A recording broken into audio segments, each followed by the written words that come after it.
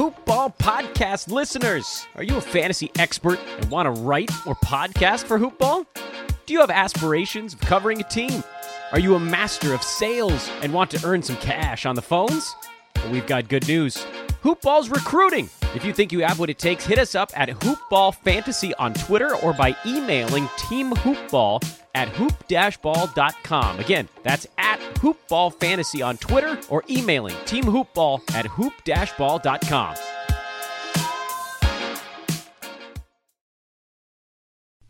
The following is a Hoop Ball presentation.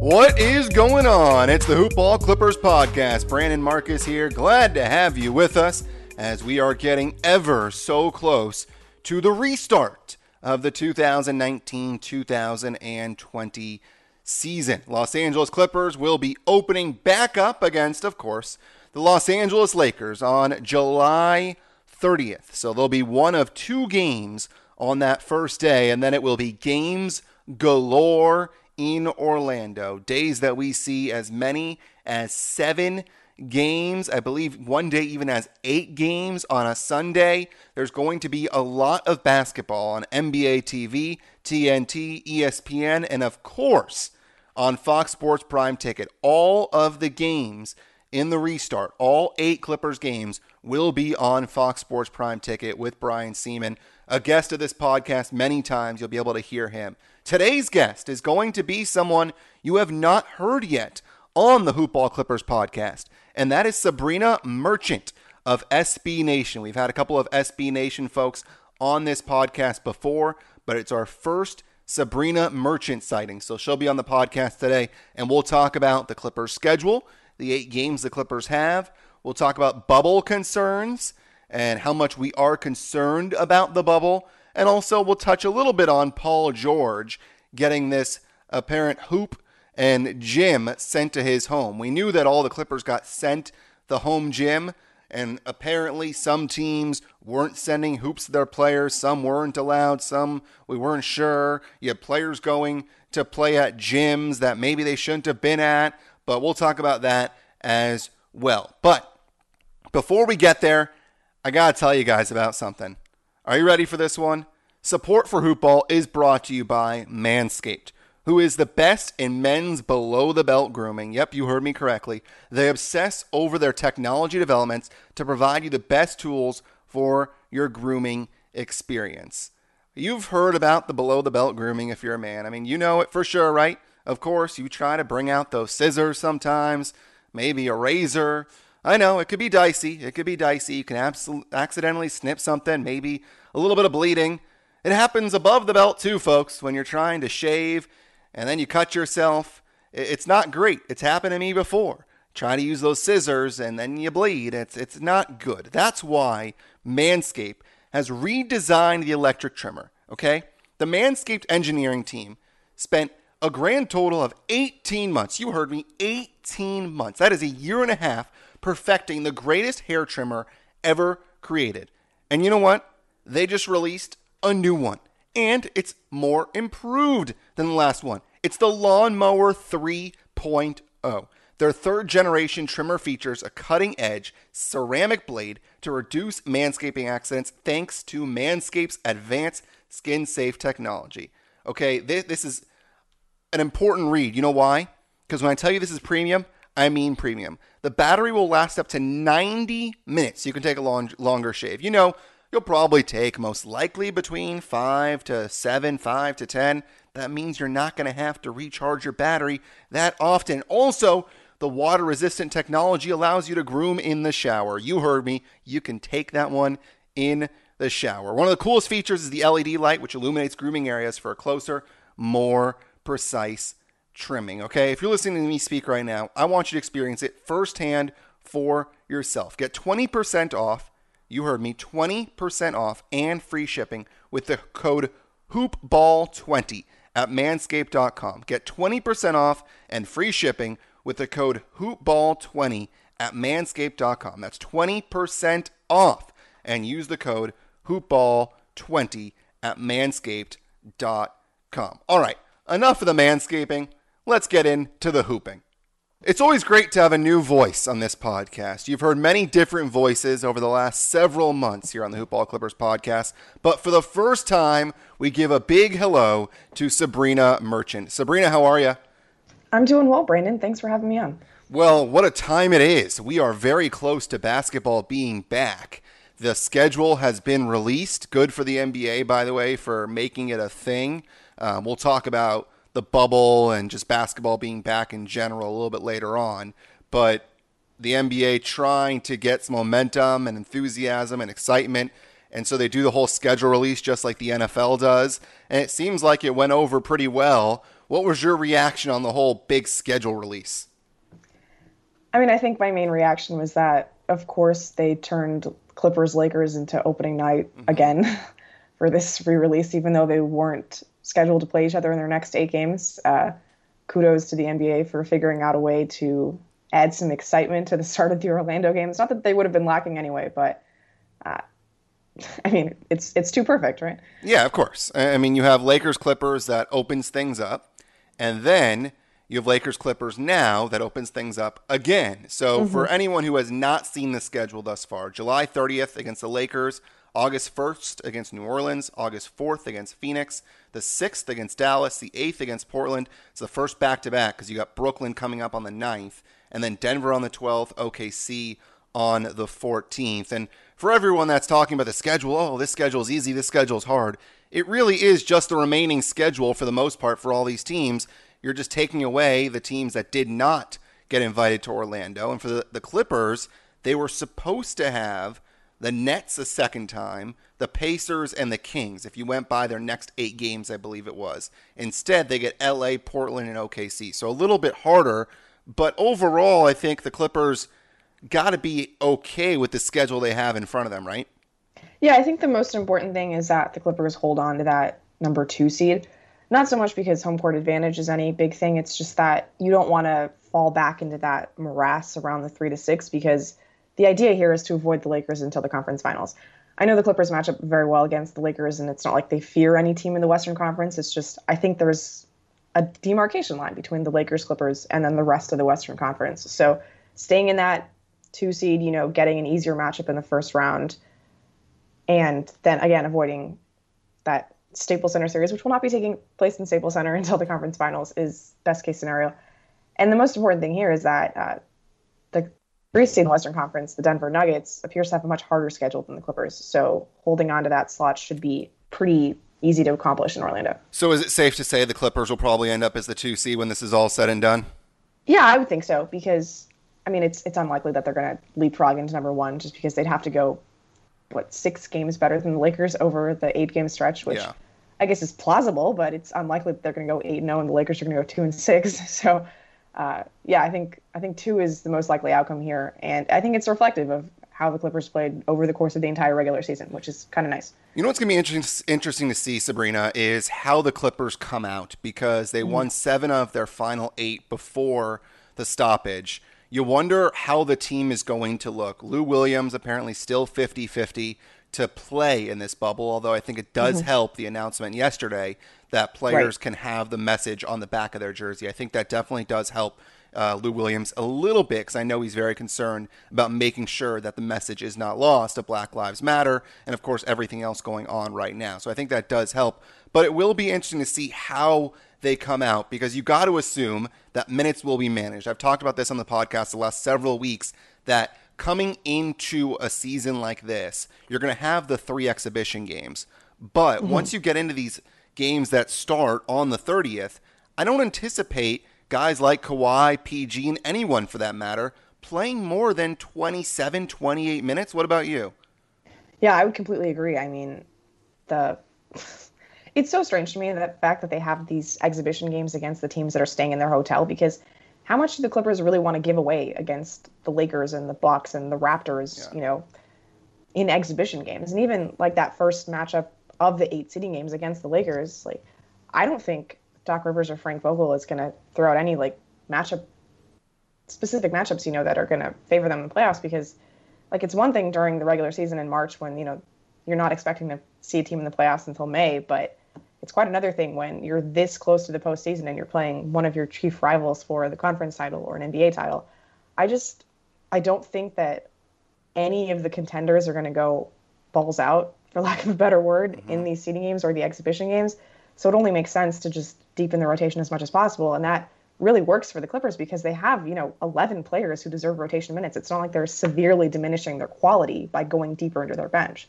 You bring up a couple good points there. The first of which is giving stuff away and how much you actually try and play your cohesive basketball, the one that got you the 7 wins in the final 8 games before the stoppage. How do you get back to that level? And frankly, it's probably not possible right away because, like I said, you want to make sure these guys stay healthy. The worst thing you can do is fire in PG and Kawhi for 35, 36 minutes and them get hurt in one of those 8 games. So you got to think it's about fitness. But the real tough thing to figure out, Sabrina, is how do you balance getting these guys fit and getting back into that basketball rhythm that you had before the stoppage? I think what's cool about the way the Clippers have, run their rotations over the course of the regular season is that, Kawhi and PG weren't averaging that many minutes to begin with, right? Kawhi was playing 32 minutes a game, I think. PG was probably a little bit less than that, just because of all the injuries he's had to suffer, over the course of this regular season. PG was at 29 minutes per game this season. So getting back into normal kind of works in this case because normal was already a very balanced minutes distribution. And I also think the Clippers' schedule kind of works in this favor because, maybe in those exhibition games against the other top 8 teams and that first game against the Lakers, you want to play things close to the vest. But the rest of the schedule, that's a perfect opportunity, those final 7 games for the Clippers to actually try to get back into the swing of, what they were doing when they were playing so well before the shutdown. Like, I'm not worried about giving things away against Phoenix or Portland or Brooklyn, that's fine. Like, go ahead and play your best possible lineups in those games. And like we said, the Clippers' depth affords them the opportunity of getting back into a normal sort of rhythm without overtaxing their stars. Yeah, it feels like those first 3 games, the scrimmage ones, will just be about fitness and kind of be more about an all-star feel where these guys are just going up and down the court, just kind of getting a feel for, frankly, the gyms in general, because these are different gyms than they're used to shooting at. That's a good point. It's very different being in an open gym, or not an open gym rather, but an empty gym versus one with fans. And I talked to Justin Wilson about this, LA Clippers film, and we were saying how it's so different when you have fans in the arena and playing a game in that atmosphere versus what the atmosphere is going to be like here, because first, it's just different. Second, it's a different gym. Third of all, you really have the reserves that feed off the fans, and that's why the reserves normally do so well in home playoff games. You're not going to have that in this situation. So like you said to your second point earlier, the bench really does seem to matter for the Clippers. These are guys that are not hot and cold players. Lou Williams, Montrezl Harrell, guys like that, Reggie Jackson, that are proven basketball players, they should feed off this environment. I think that's one advantage that I believe the Clippers will have in Orlando. Yeah, and I think just communication is going to be so weird because guys talk a lot on the basketball court. It's just we can never hear them because there's so many other things happening in an NBA arena that just distracts from that noise. And selfishly, I'm just really excited to hear everything that's going to happen on the court. I assume some of it's going to be blocked out because the NBA is wary of too much profanity on their broadcasts, and understandably so. But I think it's going to be really interesting to see how comfortable the guys are, what volume they're willing to talk at, considering the opposing team can hear everything they're trying to say. And it's not just the players that are on the court. If you're playing against the Denver Nuggets, Mike Malone could literally just take notes on everything the Clippers are saying on the court because it's going to be that kind of environment. But the bench thing is interesting about bench players playing better at home versus on the road. I keep thinking back to last year's playoff series against the Golden State Warriors when the Clippers were so much better at Oracle than they were in Staples Center. Yeah. And for the life of me, I can't figure out why. Lou Williams was all NBA talent in Oracle and then fine in Staples Center. And it just brings it back to the point where, the Clippers, bench players may play better at home versus on the road, but the guys who play on the bench for the Clippers, they've been starters in real situations.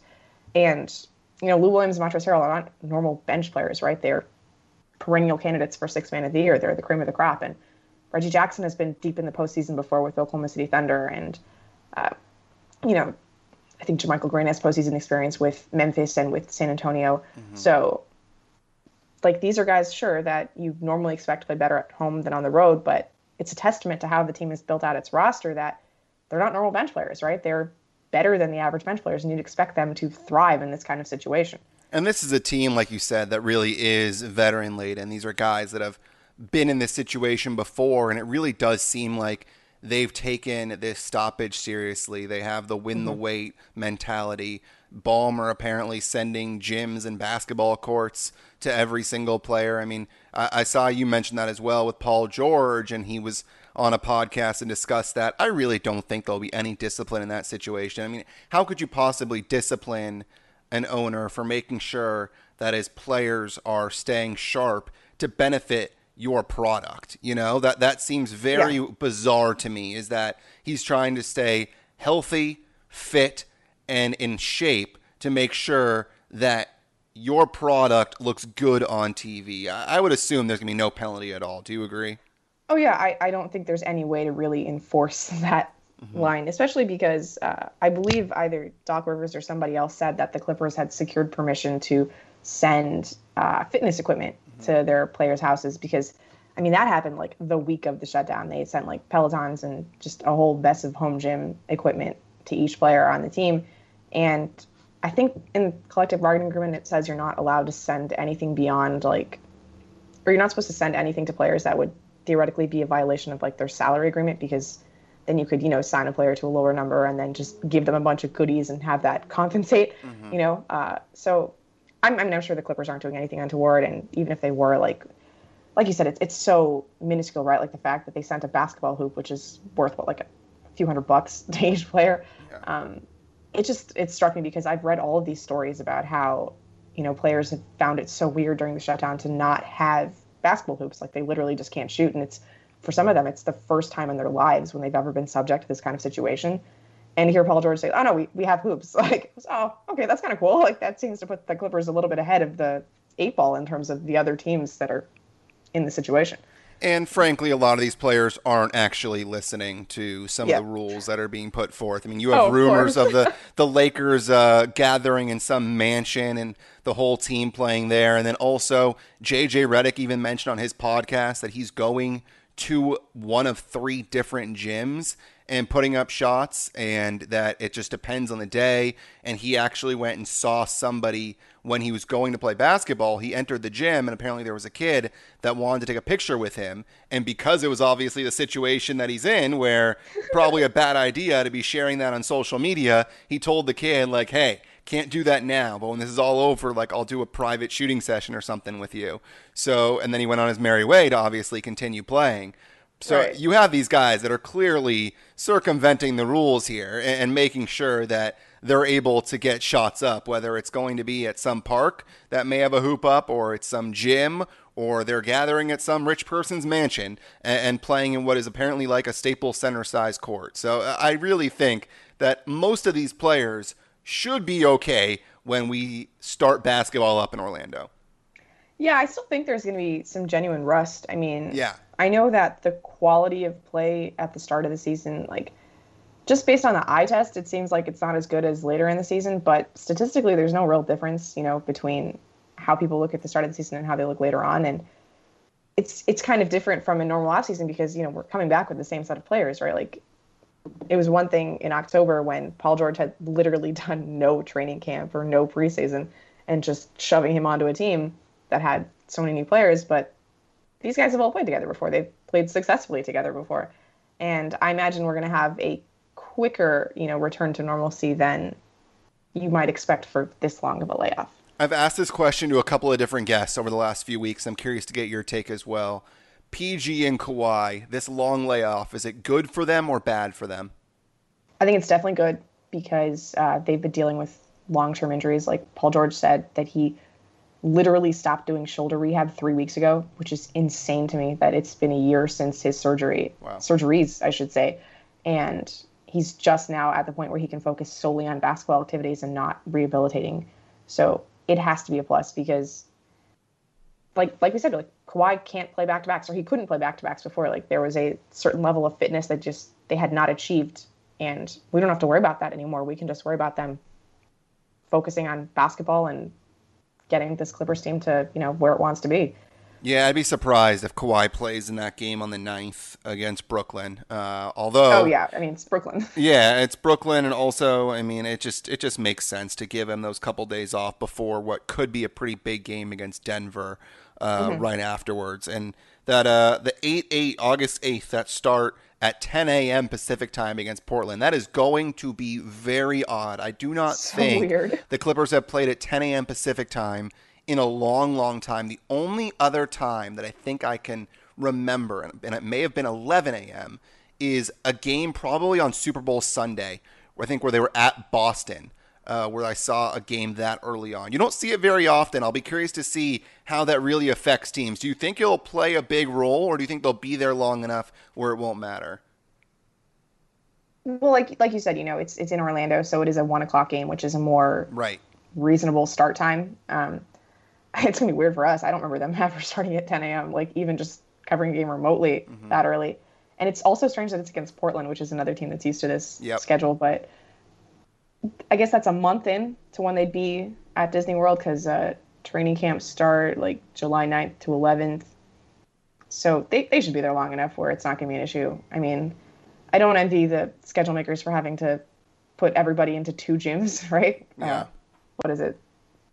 88 games that they have to schedule within these 2 weeks. It's some things are going to be weird, and like the fact that there's a 10 a.m. game on the front end of the back-to-back is kind of beneficial, right? Because then the second game is more than 30 hours away from that. So it's going to be weird, but it's weird for everybody. So I don't think it's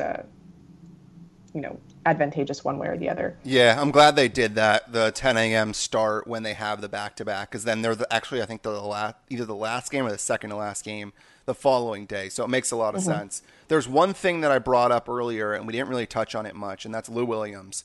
So apparently he's 50-50 to play.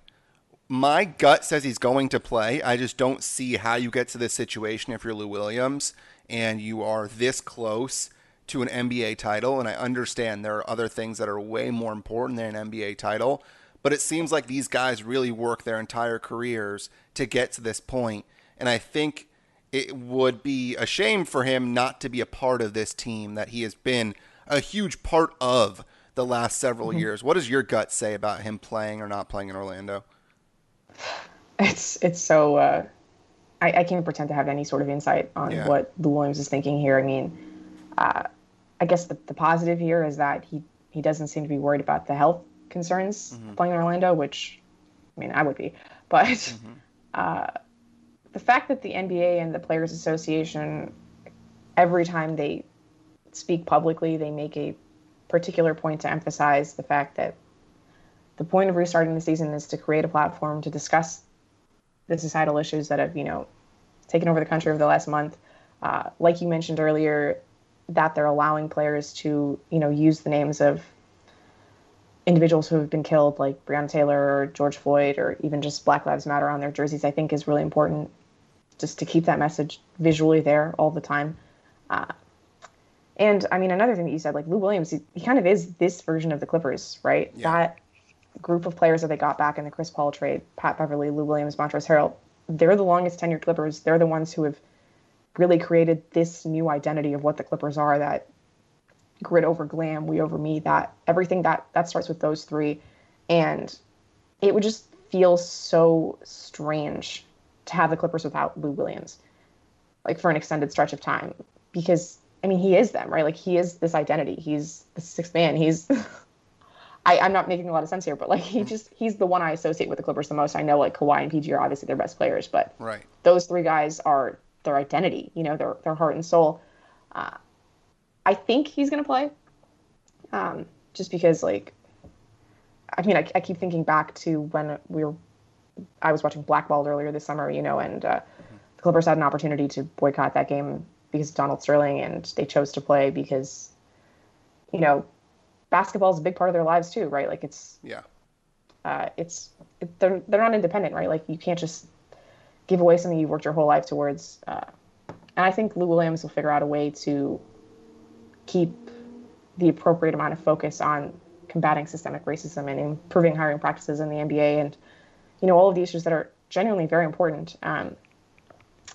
Because I just think it'd be so weird not to see him there. He's Mr. Clipper at this point. Yeah, no, it's an interesting comparison with Sterling because it's obviously very, very different.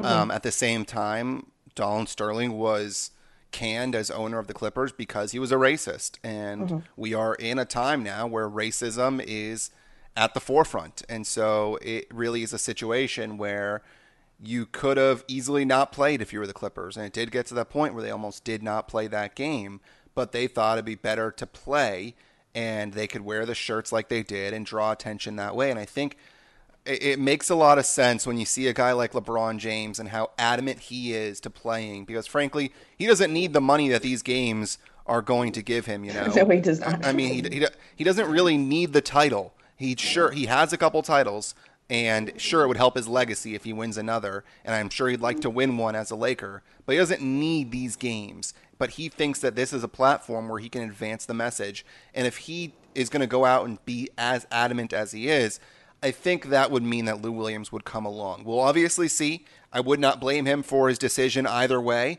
It would hurt as a Clippers fan to see him not on the court when the Clippers are there on July 30th against the Lakers.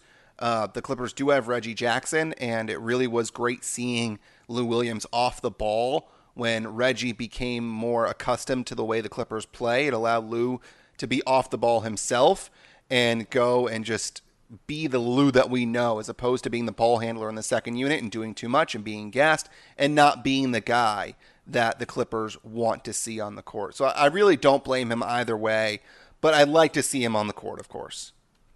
Yeah, exactly. I mean, I don't think there's a wrong way to approach this decision, right? Like, I've been tracking the WNBA, and like literally there's a pair of sisters on the Sparks who came to opposite conclusions, where one of them is going to play and the other one has decided that it's just not the right situation in terms of everything that's going on societally. And like, I 100% support Lou Williams if he came to that decision.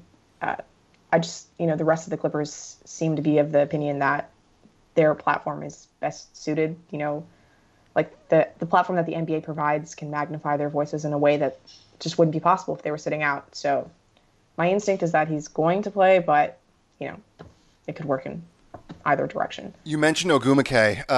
Curious on that one. I want to touch on that really quickly. Why is it that one is playing and one isn't? Have they come out and said why one is, one isn't? Because you would think they'd be on the same page. Yeah, I mean, so Nneka Ogwumike is the president of the WNBA Players Association. So you'd have to assume that if the players and the league came to an agreement to have a season, that the president of the PA would decide to play. And that is the case. She is going to be playing for the Sparks this summer. But Chiney Ogwumike, she is a little more public-facing than Nneka has been. She's an analyst on ESPN. She has spoken quite passionately and, really impressively about the issues of systemic racism and promoting the, Black women, because such a big deal has been made about George Floyd. She wants to make sure that people still remember the Black women who have suffered in this movement. So she has come to the decision that she doesn't want to play. She also cited her health as part of that because she's suffered 2 season-ending injuries in the course of her WNBA career. And I guess, people are worried about the long layoff leading into this season. That doesn't seem to me like as big of an issue for WNBA players because they play such weird calendars anyway. But for someone who's, had like a microfracture knee surgery and suffered a torn Achilles, any sort of change to the normal schedule would be concerning, I guess, because you can't risk your body like that. Yeah, that makes sense. That makes a lot of sense. And there's obviously the health of these players in this long layoff for the NBA. And there's obviously the health with the coronavirus. And I want to give my take quickly on the bubble. And then I'm curious to see if you agree or disagree with me. The bubble obviously is a very risky thing that they're doing. They're basically saying that we're going to go ahead and play sports. And right now in this situation, I don't know what else you could do besides sit at home and just hope that it goes away, which it's not going to, obviously, without a vaccine. And so with this bubble, we just saw that 16 players tested positive in the most recent round of testing. Let's keep in mind that I think there were about 300 tests conducted. The Premier League, I believe, had, I want to say, I don't know the number correctly. I want to say it was either 1,000 or 10,000 tests. Obviously, a big difference before they got to that number of 16 positive. So what I'm getting at is that these guys are out and about. They're at home, and they're clearly going somewhere. And what happens is when you get this virus, you're most likely going to pass it on, whether it's someone in your household or you're out and about, you're going to pass it on to somebody else. If you're in a bar, you're going to go and give it to somebody else. So my take on this is that more than likely, you'll probably see very few cases in this bubble because these players are being told to isolate for, I believe, 2 days once they get there. Then they have to get the negative tests, and they have to stay in the bubble. And you are keeping a large population safer because these guys are away from them. And the way I'm saying that is because it's not going to be carried on step by step by step and continuing to be passed on. If you get where I'm getting to, it's that you have these 16 guys that are the 16 tests. These players are isolated in the bubble where they can't give it to anybody else in their communities. Instead, it's just these guys that are in Orlando playing basketball. Do you get what I'm saying? Does that make sense? Yeah, I mean, in a way, like the players are kind of being separated from the rest of the community at large. Right. Yeah. Exactly. And they're not able to pass it to somebody else. Whereas if they were not in this bubble, they would be passing it on. So I think they're safer in the bubble, and the larger community in general is safer with these guys in the bubble, is my take. Yeah, I mean, I think that's like the message that Adam Silver tried to, give out last week when he talked to the media about, like, he thinks the players are going to be safer in the bubble just compared to how they've been living their lives, over the last 3 months. And I think there's some validity to that. The thing that just keeps getting back to me is that they will have contact with all of the Disney cast members. And yeah, maybe it's not like it's going to be socially distanced contact and they're going to be, coming in to clean their rooms when the players are not present, all of those sorts of things. Florida is just, not handled the virus well at all. Right. As the cases continue to rise in that state and in Orange County, where the Walt Disney World Park is, I just worry about that, outside contact, because the idea of a bubble makes perfect sense to me, that you would take all these players, make sure they were healthy before coming to Orlando, and then separate them from the outside world. Like that's the way you have to do it. And I think the protocols make a lot of sense. It's just, there are these punctures with the Disney employees that keep coming in, and, they said that they were going to try to increase testing for those employees when previously it was said that they weren't going to be tested, just temperature screened. So I think it's about as safe as they could hope for. I mean, obviously it's going to be restrictive on the players and just in terms of their movements. Like they legitimately can't go anywhere for 3 months, or 2 months, even if they are, being provided with just a fantastic set of amenities. But I think the NBA has done a good job of creating as secure and safe of a system as possible. But, all it takes is just like one person to screw it up. And then, maybe we're looking at a few players testing positive at really inopportune situation. Yeah, exactly. And you bring up the Disney cast members, and I've talked about this recently, that it just doesn't make sense that these cast members are going home and then coming back. I floated the idea that these people work 3 or 4 days at a time. They stay in a hotel and they are on the shift for their normal 8 hours. They stay at the hotel. I know obviously it sucks to be away from friends and family for that long, but it's just a couple of days, and then you go home for a couple of days, and then you come back and you do it where you test them before they come back. And I know it doesn't make sense bringing them back and forth, but at the same time, it's better to have them there for a longer stretch of time, whereas bringing them back and forth every single day, you do risk the virus spreading. And that is my biggest concern, honestly, is the employees that more than likely you're not going to get close contact, like you said, because you're going to have the dinners being served, and I'm sure they'll make sure that all the trays are sanitized. And so they're going to do whatever they can to make sure it's safe. But I think that is the biggest concern. And then you have the families that come in after round one, and you wonder if that will be an issue.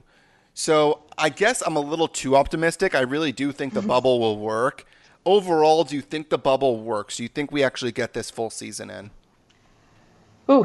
Yeah, I've been talking about this a lot actually on my own podcast too. But I think it's going to work. I think it's going to be something we look back on and like as just a very weird moment in history, and just like what a strange way it was that we had to crown the 2020 champion. But I think the players take this very seriously. I don't think anyone is going to want to be that guy that screws it up for the rest of, the league. And of course we have that snitch hotline to protect against that. But yeah, my gut says if they get to Orlando, it's going to work. But there's also part of me that says it's just going to get out of control before they can even get there, and they're going to scrap the whole thing.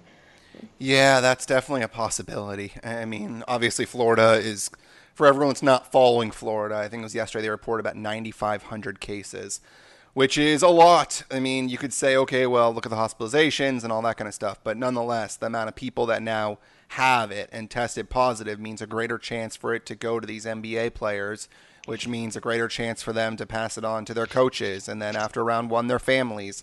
So it does become a dicey situation. But, right, and we don't even know the long-term effects of this virus yet. Like, exactly. Rudy Gobert was saying that he doesn't even have his sense of smell back, or was it taste? One or the other. It was smell. But I was just reading that today as well, that he can smell from close range, but not from further away.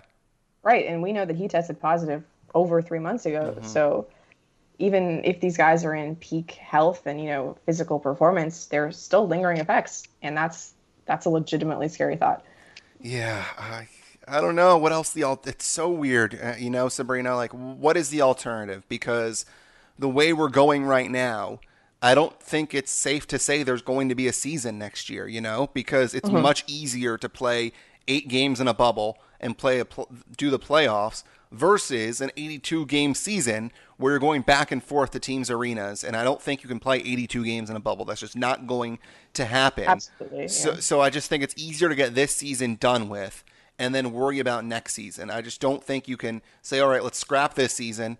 And then possibly, if there's no vaccine, they're optimistic, obviously, that'll be at the end of the year. But that's the initial vaccine. Who knows what the side effects are going to be? And I don't think you're going to have people test or taking it right away if there are side effects. We can go into January, February, March, and there still might not be a season, So it just feels like they found a way to do this as safely as possible and finish this season and then kind of worry about next season when you have the opportunity.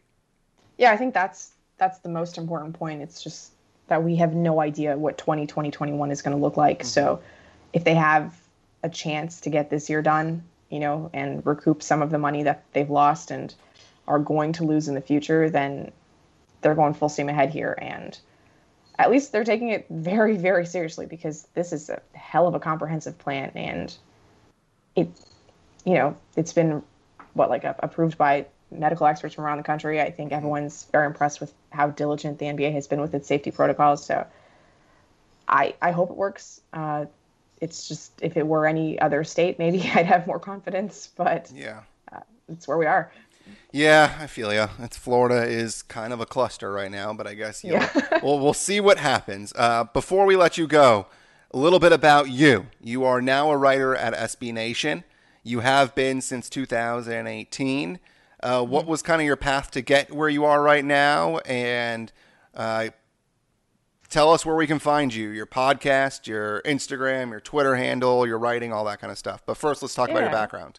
Absolutely. So I've always been, super into the NBA. Growing up in LA, it's sort of inevitable. And I went to Duke, and I wrote for the school paper there. But it sort of took me a while to get from that point into being a sports writer, just because writing for a newspaper is a little different of a gig than what I do now. But yeah, I started at SB Nation freelancing. I worked for a lot of other places like Dime and freelance for The Athletic and a little bit for Sports Illustrated until getting this full-time gig here. So it's been a process, but and then of course, getting my full-time job a month before the entire world shut down was strange. But yeah, here we are, and I selfishly admit that I really want there to be a season so I can have something to do, for the next few months. Yeah. But yeah, it's pretty cool, to have an opportunity to cover the Clippers and, the rest of these California teams as we embark on this truly strange and unprecedented once in a generation type of season, Have you been a Clippers fan for a while growing up in LA, or were you a Lakers fan and then started writing for the Clippers and so drifted that way? Yeah, I was a Lakers fan.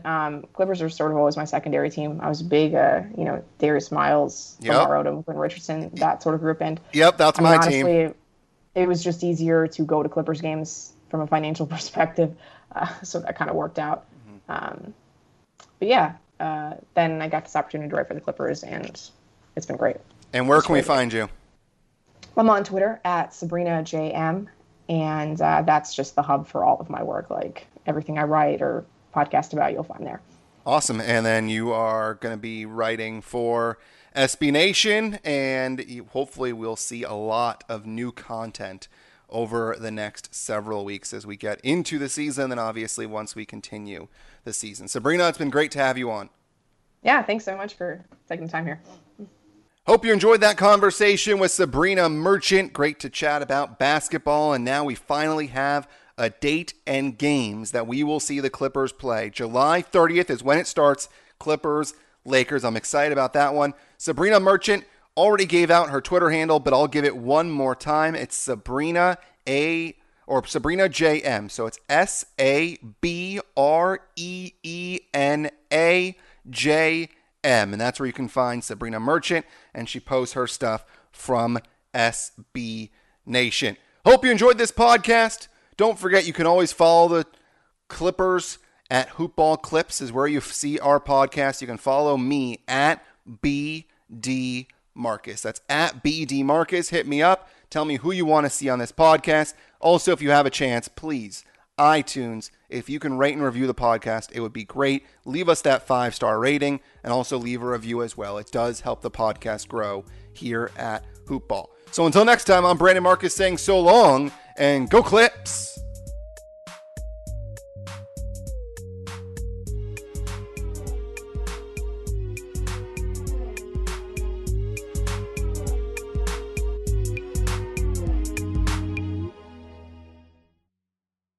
This has been a Hoop Ball presentation.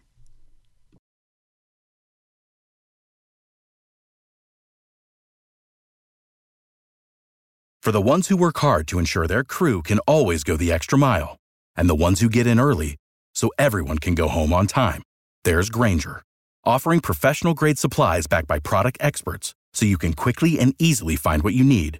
Plus, you can count on access to a committed team ready to go the extra mile for you. Call, click Grainger.com, or just stop by. Grainger, for the ones who get it done.